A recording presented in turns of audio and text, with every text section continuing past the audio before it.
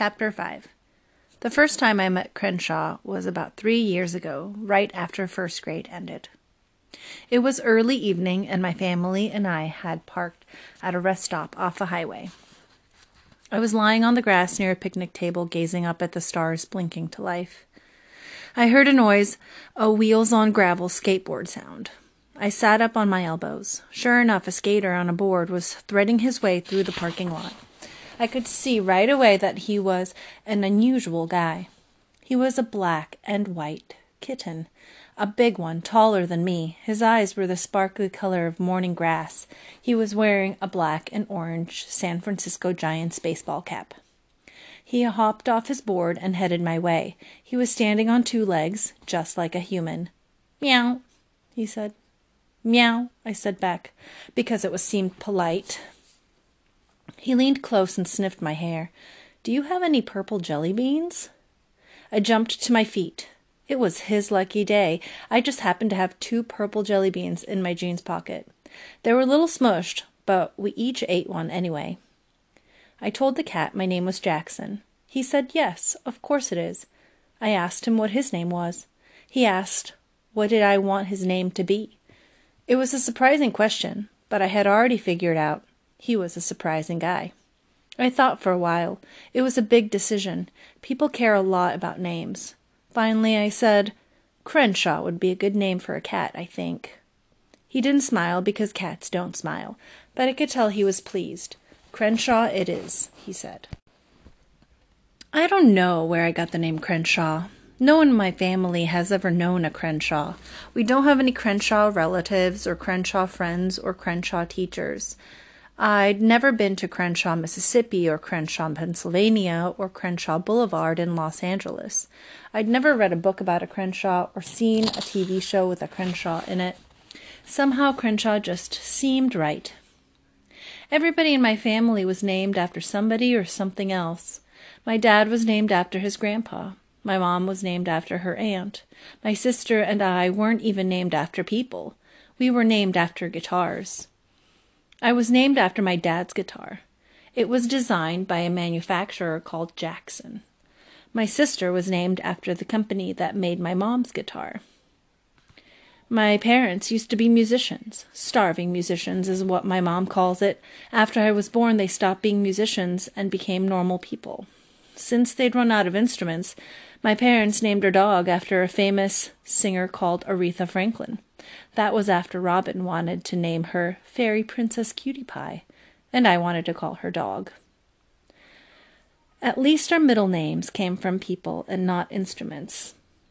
Orson and Mary Bell were my dad's uncle and my mom's great-grandma. Those folks are dead, so I don't know if they're good names or not. Dad says his uncle was a charming curmudgeon, which I think means grumpy, with some niceness thrown in. Honestly, another middle name might have been better, a brand new one that wasn't already used up. Maybe that's why I like the name Crenshaw. It felt like a blank piece of paper before you draw on it. It was an anything is possible kind of name. Chapter 7. I don't exactly remember how I felt about Crenshaw that day we met. It was a long time ago. I don't remember lots of stuff about what happened when I was young. I don't remember being born or learning to walk or wearing diapers, which is probably not something you want to remember anyway. Memory is weird. I remember getting lost at the grocery store when I was 4, but I don't remember getting found by my mom and dad, who were yelling and crying at the same time. I only know that part because they told me about it. I remember when my little sister first came home, but I don't remember trying to put her in a box so we could mail her back to the hospital. My parents enjoy telling people that story. I'm not even sure why Crenshaw was a cat, and not a dog or an alligator or a Tyrannosaurus Rex, with 3 heads. When I try to remember my whole entire life, it feels like a Lego project where you're missing some of the important pieces, like a robot minifigure or a monster truck wheel. You do the best you can to put things together, but you know it's not quite like the picture on the box. It seems like I should have thought to myself, wow, a cat is talking to me, and that is not something that usually happens at a highway rest stop. But all I remember thinking is how great it was to have a friend who liked purple jelly beans as much as I did. A couple of hours after the mysterious jelly bean appearance during cereal ball, my mom gave Robin and me each a grocery bag. She said they were for our keepsakes. A bunch of our things were going to be sold at a yard sale on Sunday, except for important stuff like shoes and mattresses and a few dishes. My parents were hoping to make enough money to pay some back rent and maybe the water bill too. Robin asked, "What is a keepsake?" My mom said it's an object you treasure. Then she said things don't really matter as long as we have each other. I asked what were her keepsakes and my dad's. She said probably their guitars would be at the top of the list, and maybe books, because those were always important. Robin said she would bring her Lyle book for sure. My sister's favorite book in the world is The House on East 88th Street. It's about a crocodile named Lyle who lives with a family. Lyle likes to hang out in the bathtub and walk the dog.